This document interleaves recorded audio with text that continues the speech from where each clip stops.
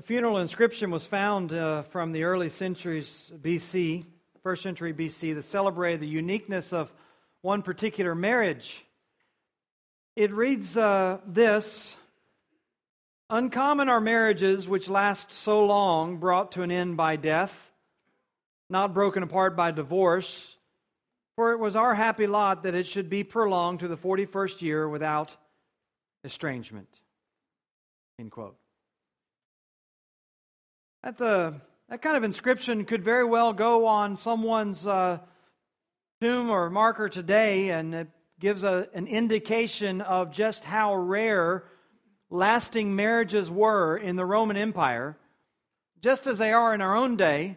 I've mentioned to you in the past the statistics, the 50+% divorce rate that still exists in our country, on top of a now 48% rate of people who are cohabitating rather than marrying. When you add all those factors together, the failure rate of relationships is staggering in our society. And apparently it was so as well in ancient Corinth and ancient Roman society. There was apparently a large number of divorces and divorcees, even in that, and historical records would certainly seem to indicate that, because divorce, if we think that it's easy in our society, it was extremely easy in Roman society. In fact, they had something called a divorce by separation, which simply meant that you could dissolve your own marriage by doing nothing more than leaving or telling your spouse to leave. And then you just notify the authorities afterward. So as you might imagine, divorce, as we said, was very common. It was very acceptable in society, and it would be no surprise to find that in the churches, and in particular the church at Corinth, there would be a number of people who had been divorced. There would have been a number of people prior to their conversion, at the very least, who would have had this in their background. Well, apparently that group is in Paul's mind as he comes to 1 Corinthians 7 and verses 8 through 16, which is our passage for this morning. That apparently was in Paul's mind, and this is apparently the group that he was writing to as he addresses this. You remember he had begun this chapter with an answer to one of their questions. They had a slogan, a motto: "It's good for a man not to touch a woman," and Paul basically responds to that by saying, yes, but because you guys have such a problem with sexual immorality, and because people have a problem with sexual immorality in general, he says, in verse 2, because of all of that, because of the temptation to sexual immorality, each man should have his own wife and each her own husband. And he proceeds from there to basically outline the defense of God's design for intimacy and fulfillment in marriage. But that topic, if you will, topic of marriage and the topic of abstinence, leads Paul to raise other issues, whether they're in his own mind or whether they're further questions that these guys had. He raises other issues, and honestly, as you read through chapter 7, you don't always know what's in the background. You don't always know the particular details. Sometimes it's hard to trace all those things out. But the implications of what Paul has to say and the principles that he lays out here are not difficult to discern. Paul's comments in verses 8 through 16 are primarily aimed at those who are divorced, who are considering divorce, who've been deserted by their spouse, or who are simply dissatisfied in their marriage.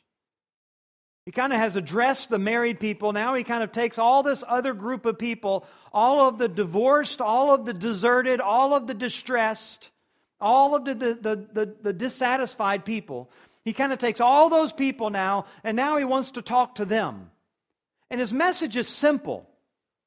His message is simple. He's basically going to tell them, you need to realize that no matter what your situation, no matter what your background, you need to realize the potential to serve God right where you are.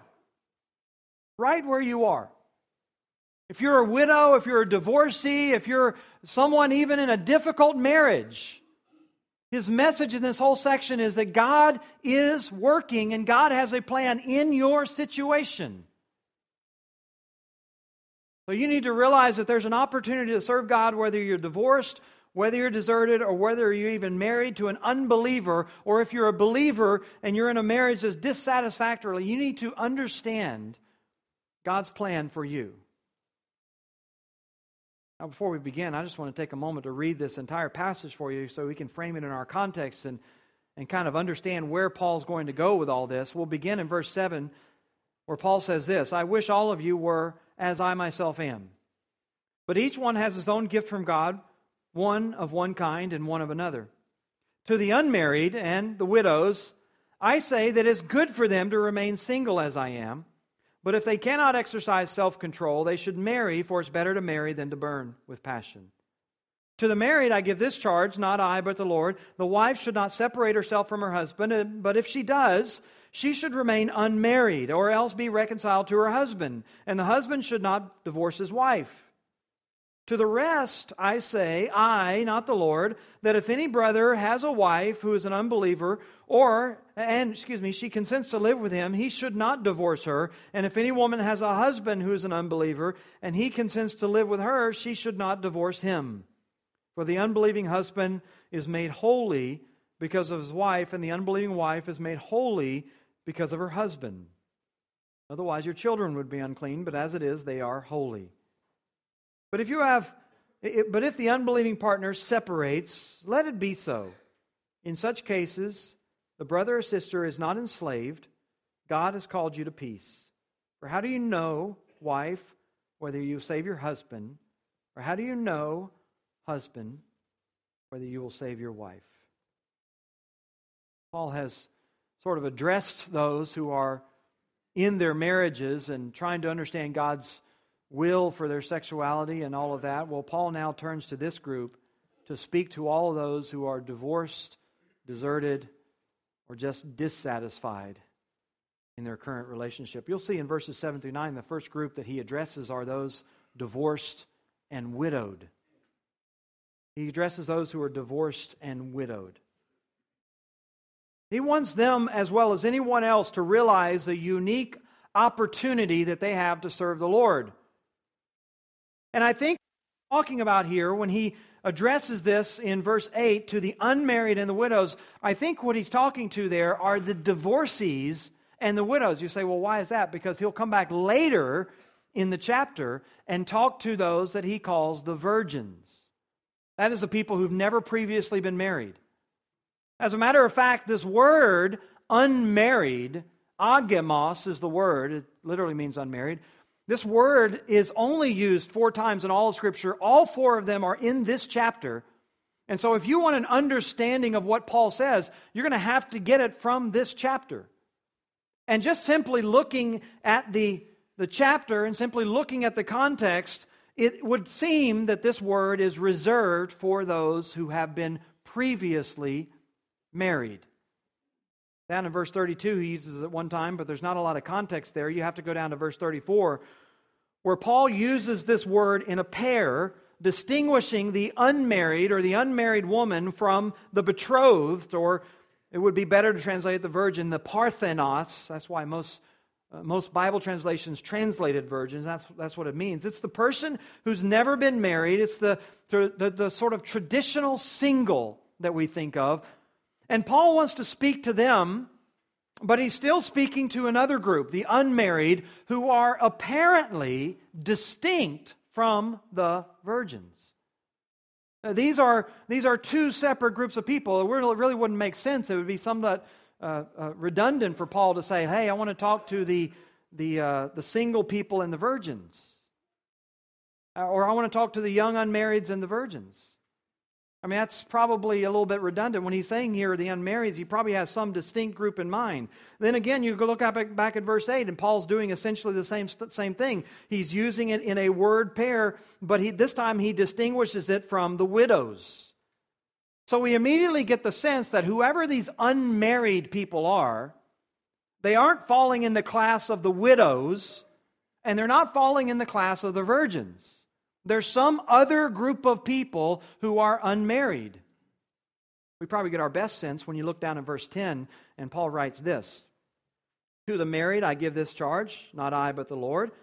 The wife should not separate," that is to say, she should not divorce, "from her husband, But if she does, she should remain what? Unmarried. She's to remain unmarried. She's to remain divorced. That's what he's saying there. That's what he's saying. If a woman divorces her husband, let her remain divorced, let her remain unmarried, as the text says, or be reconciled to her husband. So the context of this word and the context of 1 Corinthians 7 would seem to imply that this unmarried person that Paul's talking to in verses 7 and 8, this unmarried person refers to a person previously married who's not a widow, therefore a divorcee.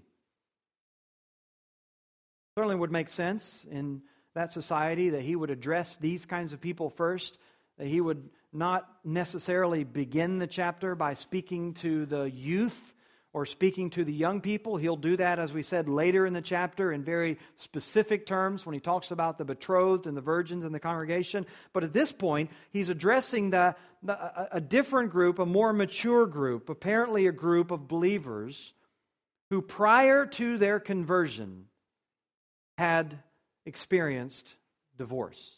And it's not surprising that this group would be in the church. As we said, it was very common in society. Even the inscription I read to you earlier speaks to that. And when you factor in what he's already said about these people, back in chapter 6, verses 9 through 11, when he talks about all of their adultery and all of their sin that they came out of, and even in some cases their fornication, their homosexuality, all of those things, it's not surprising that out of that group there may very well be a number of divorced people. He comes now to speak to all of these people, to the unmarried and to the widows. Now, the interesting thing about all this is that if this is right, if we have done our exegetical work right, if we've done our contextual work right, it's interesting that Paul places himself in that category. I say it's good for them to remain as I am. Or ESV says single as I am. That word single is not in the context. It just says as I am. So Paul apparently classifies himself with this group, and most people conclude that Paul was at one point in his life married, although obviously at this point he's not. In fact, not only contextually and grammatically do you come to that conclusion by just looking at the words, but historically and culturally it's the same thing. For one reason, Paul says in Philippians chapter 3 that he was a Pharisee of the Pharisees, and we know from historical documents that it was a requirement to be a Pharisee that one be married. In another passage, Acts 26, he seems to imply that he was a voting member of the Sanhedrin at some point, and he was delegated from the Sanhedrin, taking papers in order to go and have authority to persecute the church. And we also know that in order to be a member of the Sanhedrin, you had to be married. And so historically it only makes sense, or grammatically it makes sense, to conclude that Paul previously at some point in his life was married. We don't necessarily know how that marriage ended. In all likelihood, it probably ended in some sort of widowhood. Maybe that's why he throws the widows into this equation right here. In fact, mortality rates in things like childbirth were very high in these days. Nearly 1 in every 10 women would die of childbirth. So it could very well be that Paul was previously married as a young man, and lost his wife in childbirth. We don't know. He could have possibly, obviously, been divorced, but it would seem that he would, at some point, some reference would be made to that in this whole context. He doesn't do any of that. He doesn't classify himself later in the chapter with the virgins. But here he does classify himself with the unmarried. Even his previous statement now, in verse 7, is put in this context. And he says, look, I wish all of you were as I myself am. He says in verse 8, it's good for you to remain as I am if you're unmarried or if you're widowed. All of this is really expressing Paul's personal desire. His personal desire. In other words, what he says in verse 7, when he says all of you should remain as I am, that is personal not moral. He's not saying that it's more spiritual or it's more moral to be single. He's just saying this is what you say, well, why do you say that, Pastor? Well, because what he says in the rest of verse 7. Each has his own gift from God, one of one kind, one of the other. This is Paul's opinion. But he immediately says, God hasn't given this to everyone. I mean, I wish that you were this way, but I realize God hasn't given this to everyone. Because Paul understands that his singleness is a gift, but he also understands that marriage is a gift. Someone comes to you and says, well, hey, I got the gift of singleness. I say to them, I've got the gift of marriage. That's what it says, right? Each one has his own gift from God, one of one kind, one of the other. And so God has called some to marriage just as well as He's called some to singleness. From Paul's perspective, God gives both of these things. But in this context, it is especially poignant that you understand that if you are in this state as an unmarried person, if you're in this state as a widow, as a widower, even if you're in this state as a divorcee, it's so important in this context that you understand this is a gift from God. The gift from God. You say, Pastor, losing my lifelong companion, God taking my husband and taking my wife to death, you telling me that's a gift from God? No, I'm not saying that that's a blessing that any or a thing that any person would want to go through, or that's a blessing in particular. I'm not saying that. What I'm saying is in your present state, your present situation, what you need to realize is that you have now been given time. You've now been given an opportunity and perspective that other people don't have. You say, Pastor, you're telling me that my divorce somehow was something that was a gift from God? No, that's not what I'm saying. I'm not saying that God would ever want anyone to get divorced. But what I'm saying is, in the present situation where you are right now, you have an opportunity. You have a gift from God in the sense of your singleness, your state of being unmarried. That's what Paul's saying. That's what he's saying. Whatever state you find yourself in, realize that God has a purpose. God has a plan. God has blessings. You're married. You're single. You're widowed. Or if you're divorced. God has a plan. That's Paul's point here. And in fact, that's the point he's going to make throughout the rest of this chapter. You can just go down to verse 17. He says this, only let each person lead the life the Lord has assigned to him and to which God has called him. Or he says down in verse 20, in another situation, he says, each one should remain in the condition in which he was called. Were you a slave when called? Do not be concerned about it. But if you can gain your freedom, avail yourself of the opportunity. For he who's called in the Lord as a slave is a freedman of the Lord. Likewise, he who is free when called is a slave of Christ. So he's saying, look, you need to realize no matter what your condition, whether it's married, whether it's widowed, whether it's divorced, whether it's a slave, or whether it's a free person, you need to realize that whatever situation you were in when you were called, God has given you unique opportunities, and it's a gift from God. And you need to embrace it for what it is. Instead of going around and asking yourself, why did God do this to me? Why am I in this situation? Why is my life so terrible? Realize that God has given you something you need to put to use for Him. God has given you something you need to put to use for Him. But Paul says, if you're in this state, he's rejoicing. He wishes that you would remain there. In fact, he will unfold for us, as we'll see in a couple weeks, in verses 25 through 38, a number of reasons for this. For example, in verses 25 through 38, he gives a number of reasons. In 25 through 28, he simply says that there was some present crisis going on. Some, as he says at the end of verse 26, there was some present distress. some situation that we don't know about. Some people think there was a rising tension, there was a persecution that was coming to the church. Maybe the early signs of Nero's persecution were already on the horizon. We don't know what it is, but there was something in the temporal situation, in the cultural situation in Corinth. There was something that Paul says, some present distress that would cause you to want to think twice before you entered into marriage, which is great wisdom for people. It's great wisdom when you're thinking about being married that you think about the kind of stresses and strains and possible temptations and trials that might be in your life. I mean, this is just great wisdom if you're a young person, certainly even if you're an older person and you're considering marriage, to know that you don't necessarily just run out and get married without taking stock of your situation.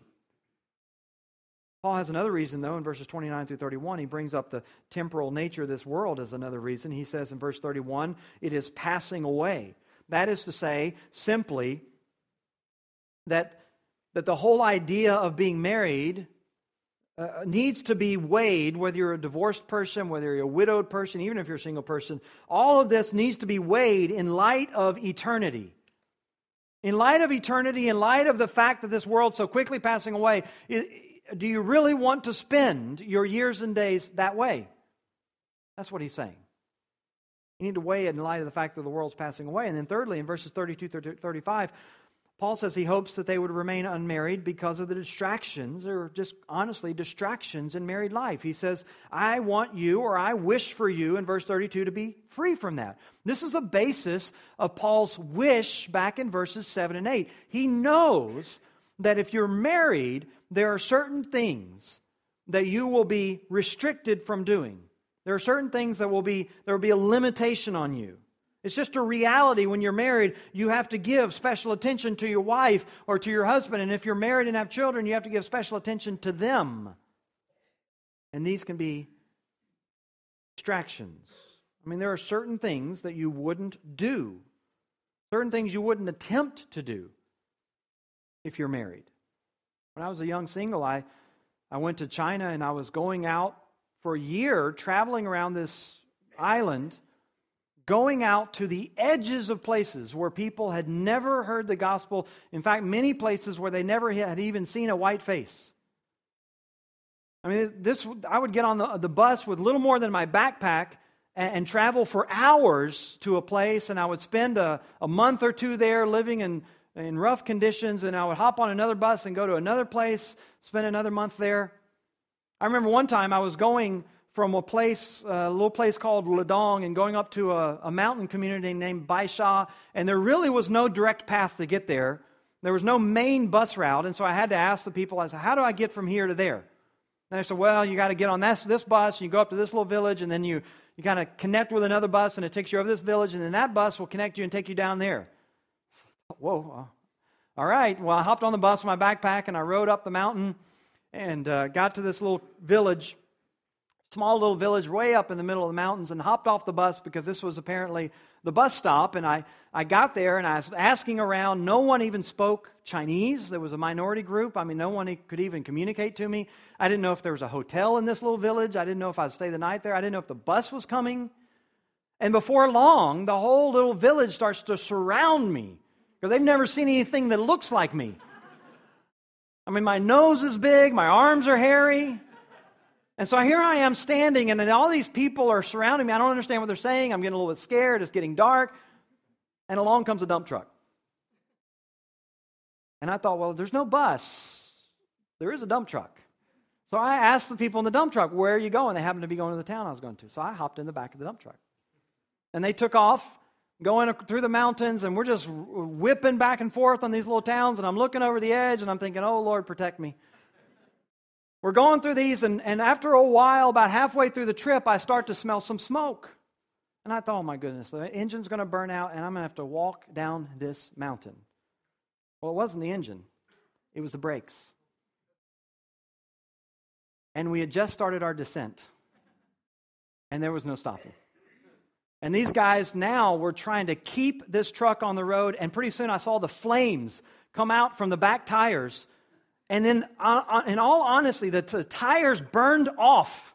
And we were riding on the rims as we coasted, I don't know how long, going down this mountain. I'm holding on to the back, just praying and asking God to hold on to me, you know. And here I come down, we're coasting, and we come all the way to stop, and I hop out, and I walk the rest of the way to town. Listen, if you're married, you don't do that, right? Or if you do, when you get home, you're in a lot of trouble. What he's saying is, look, there's just some things for the sake of the gospel and the sake of the kingdom that when you're married, you can't do. And we understand that. We understand that we got responsibilities and we have stewardship and we have to attend to the needs of our spouse and our children and everything. We know all these things. Paul's main point back in verse 7, though, is to realize, look, if you find yourself in this state, the state of singleness, it's a gift. It's a gift no matter how you got there. If you're a widow and God has taken your husband, if you're a widower and God's taken your wife, if you're a divorcee and in some terrible circumstances you find yourself in this place, God hasn't set you on the shelf. God hasn't kicked you to the side. He has a plan. He has a purpose, even in your singleness, to use you. I'm so grateful for particularly the widows in our church. We have some ladies in this church who are a model of servanthood and devotion to the rest of us. I sometimes sit back and wonder, goodness gracious, what would we do if we didn't have these ladies? I mean, they understand, they realize that God has a plan for them even in their widowhood. And they're putting their hand to the task of doing the work of the kingdom. They are a blessing to this church. They're an honor to the Lord. They're a testimony to everyone who sees them. This is what Paul's saying. You need to view your current state this way. You need to see it as a gift from God and use it that way. However, in verse 9, however, if you cannot exercise self-control, or if they cannot exercise self-control, they should marry. For it's better to marry than to burn with passion. He's continuing to speak here to these unmarried and these widowed people, these apparently previously married people. They're not now. Obviously, they have a desire for marriage because they were married at some point. And he says that if your desire is so strong, particularly your sexual desire, you should marry. It's just a general principle. If you find yourself single in any way, I mean, if you're young and never married, if you're older and had been previously married but still have this desire, if you're divorced, even if you're widowed, Paul will tell in 1 Timothy chapter 5, he speaks particularly to younger widows. And he says, I desire that they, quote, marry, bear children, manage their households, and give the adversary no occasion for slander, end quote. He says, look, if you're in this situation and you have this desire, if you find yourself single and your desires are so strong, it is better to marry than to burn with passion. It is better, he says. It's better to do that. It's not a concession. It's not like you're somehow doing something bad. It's not like you're being sinful. In fact, you're being wise. You're being wise to do it. Because Paul knew that if you're there trying to serve the Lord or trying to do whatever you're trying to do and you're constantly burning with passion, first of all, you're not going to be at very much peace in your own heart and you're not going to be very content in your own heart. But not only that, you will be distracted from serving the Lord. If you're constantly battling your own heart and constantly wrestling with discontent and constantly wondering and questioning if God has this for you, and then you're wrestling with sexual desire, you're not really accomplishing much in this battle of constant struggle in your own heart for control. The plain and simple truth is it's better to marry than to be in that state. You say, well, but what about my college degree? Or what about I was going to put a down payment on a house. I mean, shouldn't I get set into my career and kind of get settled and everything? Wouldn't that be much better for me to do all that stuff? No, Paul says it's better to marry than to burn. Better to marry than to burn. I think the reason he says this is because he, more than us, rightly understood the struggles, the dangers of sexual immorality. Paul wanted them to weigh, in other words,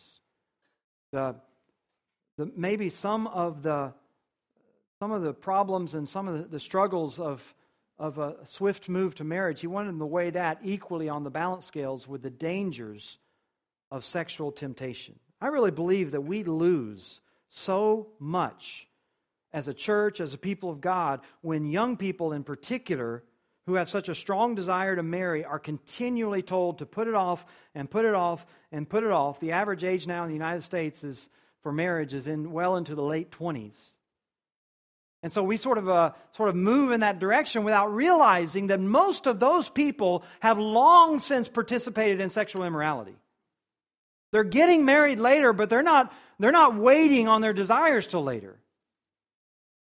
And yet we push our people into this mold, and what do? In the intervening time between the time they start to feel this desire and the time that they might eventually get married according to our culture, what do with their time? They spend their time chasing one another around. And what Paul's saying is, look, it would be better for you to go ahead and marry, and then you guys as a couple serve the Lord, right? Just realize that you have a gift, whether you're single or if you're married, it's a gift, and then you get busy figuring out how to use that gift in order to serve the Lord. But it's better, he says, rather than subjecting yourself constantly to this temptation, rather than subjecting yourself constantly to the struggle, it's better that you just go out there and you marry. You marry in the Lord, and you marry for the purpose of the Lord. Obviously, Paul's primary audience, as we said here, aren't necessarily the young people. It's the widows. It's even the divorced people. You need to realize, he says, that God has put you in the state that you're in. You have some opportunities. You have some gifts in terms of your time, in terms of your freedoms. You need to see the potential to uniquely serve the Lord in the singleness where He's given you. But if you're strong, if your desires are strong, it's not a sin. It is equally a gift from God for you to marry. He has purposes for that as well. Now, Paul's just given him this strong encouragement to remarry, but he has to qualify that here by speaking to those who are unmarried or who are divorced illegitimately.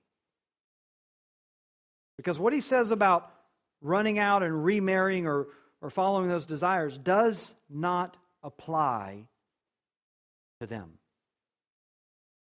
So we see the next group that Paul addresses here, beginning in verse 10, not only the divorced and the widowed, but then he speaks to the dissatisfied. The dissatisfied. To the married, he says, I give this charge, not I, but the Lord.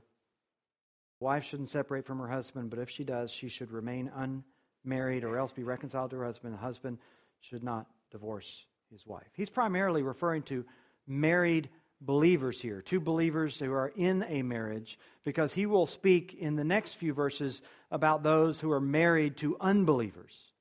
Two groups of dissatisfied marriages here.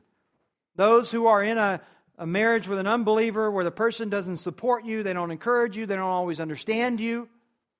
And then those who are married to believers, but equally are somehow dissatisfied and desiring to leave. They want to leave the marriage. And Paul says, you cannot do that. You cannot do that. You cannot separate from them. This word separate, I think I mentioned it earlier, in the context of marriage is always used as divorce. There's no concept here of legal separation like we have in our own society. If you separated, you were divorced. So he says if they're separated, they either need to remarry or they need to remain as they are. Because what God has joined together, no man is to separate. So Paul's speaking to them here. He's emphasizing them what the Bible's message is clearly from really the very beginning, that God hates divorce. In fact, he clarifies in verse 10, I'm giving you this charge, but it really is not me, it is the Lord. He says here, not I, but the Lord. You say, well, why does he throw that in there? He's simply highlighting to them that what he's saying to them, the Lord Jesus himself had already said very clearly. In fact, down in verse 12, when he goes to talk about the people who are married to unbelievers, and he'll give them some instruction, and in that point he says, look, I'm saying this to you, I, not the Lord. He's not saying that whatever he says in verses 12 through 14 is not binding. He's just simply saying, look, the Lord didn't specifically address this issue, but I'm addressing it. But here in verse 10, the Lord very specifically addressed it. So he says, it's not even me saying this. The Lord Jesus himself said this in a number of places. Matthew 19, Mark chapter 10, Luke and John refer to these things. Matthew 19, the Pharisees particularly were trying to trip up Jesus and force him into a position that would make him unpopular, either by him contradicting a popular rabbi who said you can divorce for any reason, or on the other hand, him endorsing that rabbi and actually setting himself against the Scripture, and so they have some reason to accuse him. So they kind of try to put him in this dilemma, and when they ask him the question, is it all right for a person to divorce someone for any reason at all? Jesus bypasses all of their gimmicks, and he goes right back to God's original design. He says, look, in Genesis, God created them male and female. Say, what does that mean? It means he only put two people there. He didn't give them any options. There was no turning back. I mean, you can imagine in 900 years that Adam probably had some less than glamorous days. You can imagine that in 900 years that, the beauty of Eve might have faded a bit somewhere. My wife showed me a picture of Barbie's 50th birthday, and they tried to represent a 50-year-old Barbie. We know that in time, we don't always look like we did when we were first married. You can imagine that in 900 years, Adam and Eve probably had some struggles, had some discontentment, had some thoughts of why in the world did God put me in this relationship with this person? I mean, they were sinners, weren't they? Jesus says, but God created them male and female. In other words, God didn't give them any options. God designed his plan and his purpose would be one man and one woman for life. That's how he answers the Pharisees. Bypasses their silliness.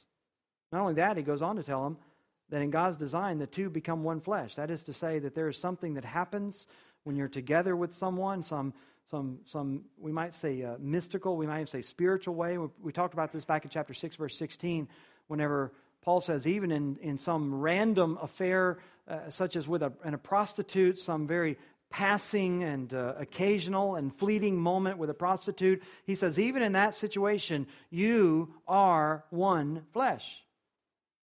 You join yourself to that person, you're uniquely with them. And then in verse 17, he compares it to our oneness together with the Lord. So there's some sort of spiritual, some sort of union we can't even really explain, but something is there.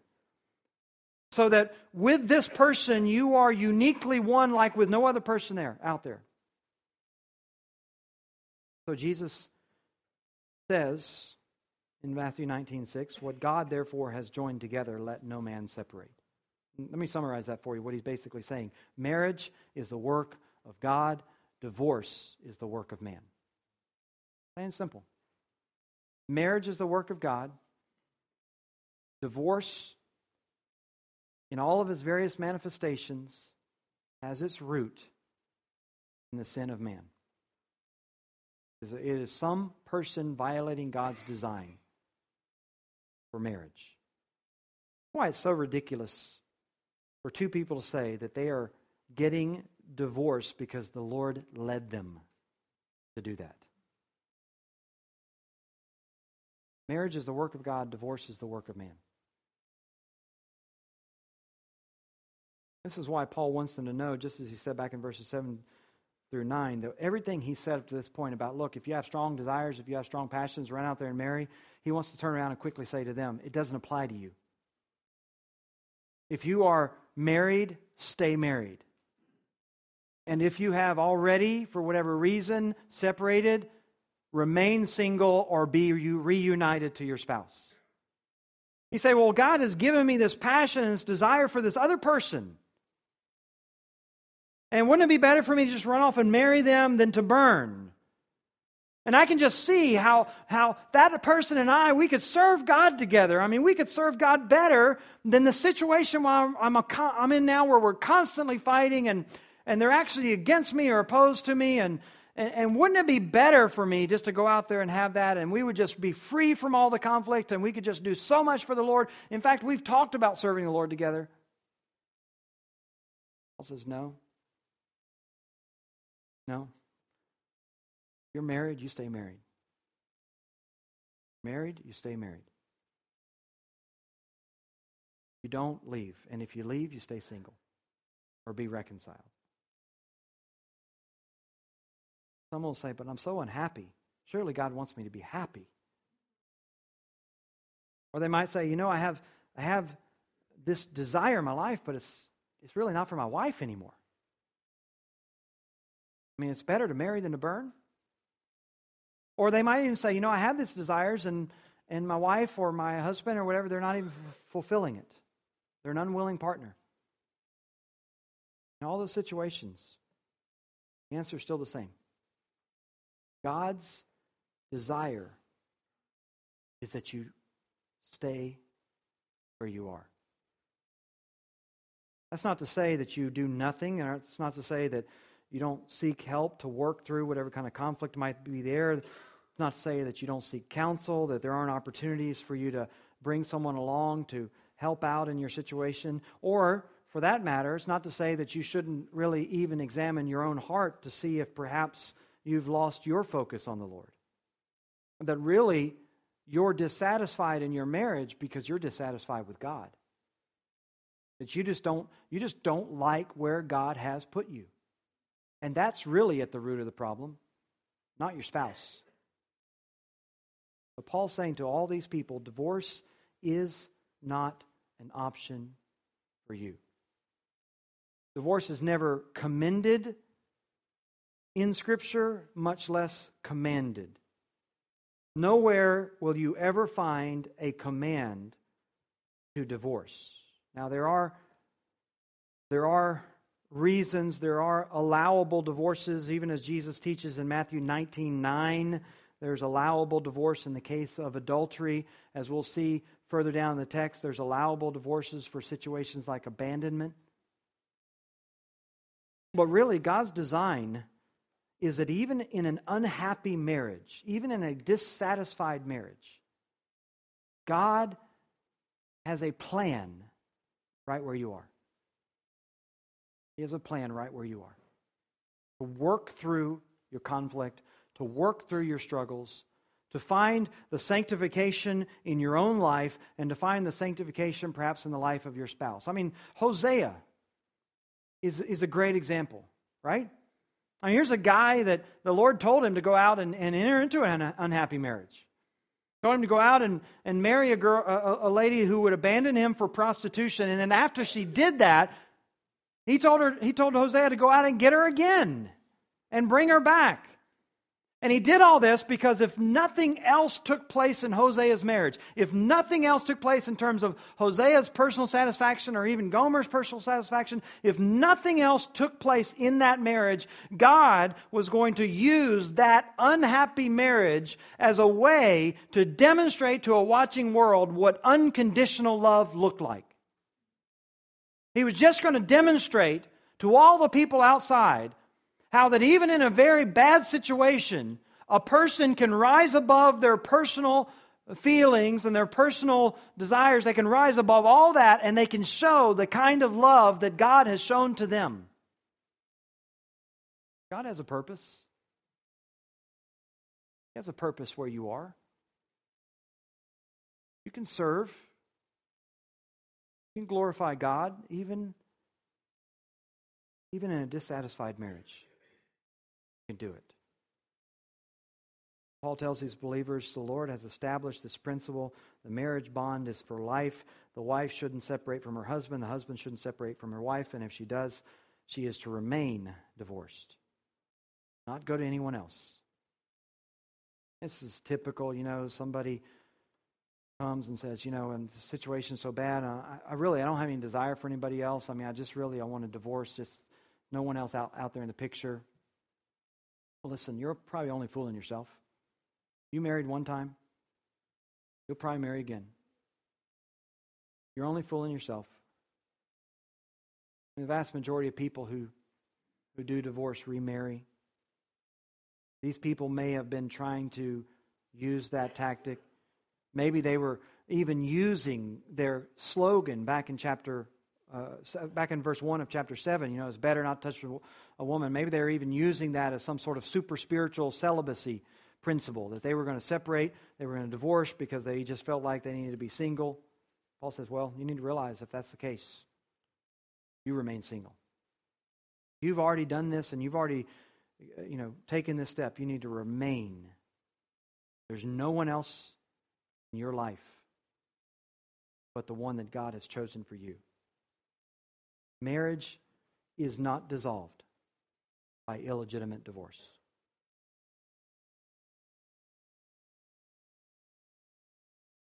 Simply put, the principle for believers, married to believers, is for you to bear in the struggle where you are. Realize that God has given something even there.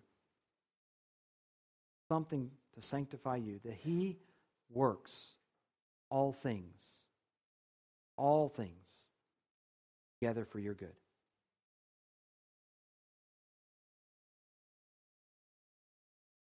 The question is, what do you do if you've already failed?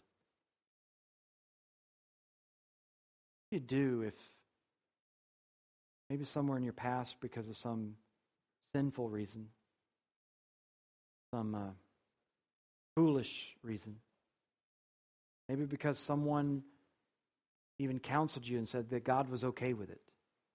What do you do if you've already failed? Well, first step is to confess your sins. Stop fighting it, stop denying it, and just say, it was wrong. What happened in my life was wrong. I acted not in accordance with God's will. I acted according to my own foolish and sometimes my own sinful patterns. Scripture says if we confess our sins, the Lord is faithful and just, and He'll forgive you your sins and cleanse you all unrighteousness. Everything. Everything. Nothing beyond His cleansing power. Next, you repent. You repent of your behavior. That is simply to say that if your spouse is free and alive, you should do everything in your power to exclusively seek to reconcile with that person.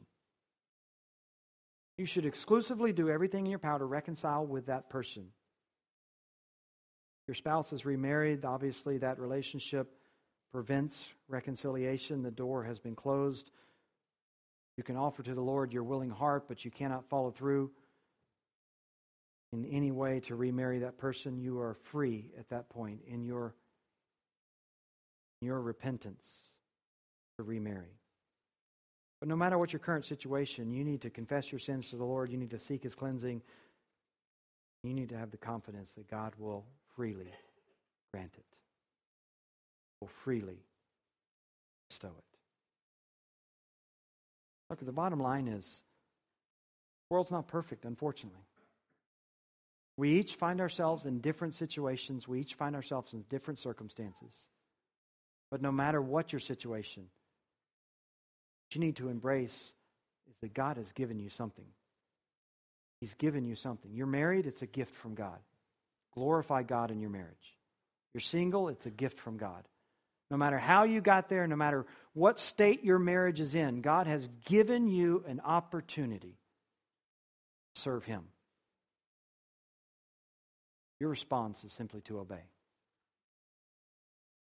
want you to stand together with me, and we'll be dismissed in a word of prayer. I want to Just encourage you if you're here today and maybe it's not divorce, maybe it's some other sin and there's a heavy burden on your heart. You know that you have spurned the Lord. You know that you've strayed from Him. You know that you are not His child. And you're here today and more sensitive to that maybe than you've ever been. I want to encourage you that no matter what your sin, God can forgive it. No matter what your past, God can reconcile you to Himself and He can grant you eternal life, relationship with Him. Confess your sins, repent of your sins, and turn back to Him. The Lord will receive all those who call on the name of the Lord. He promises to do that.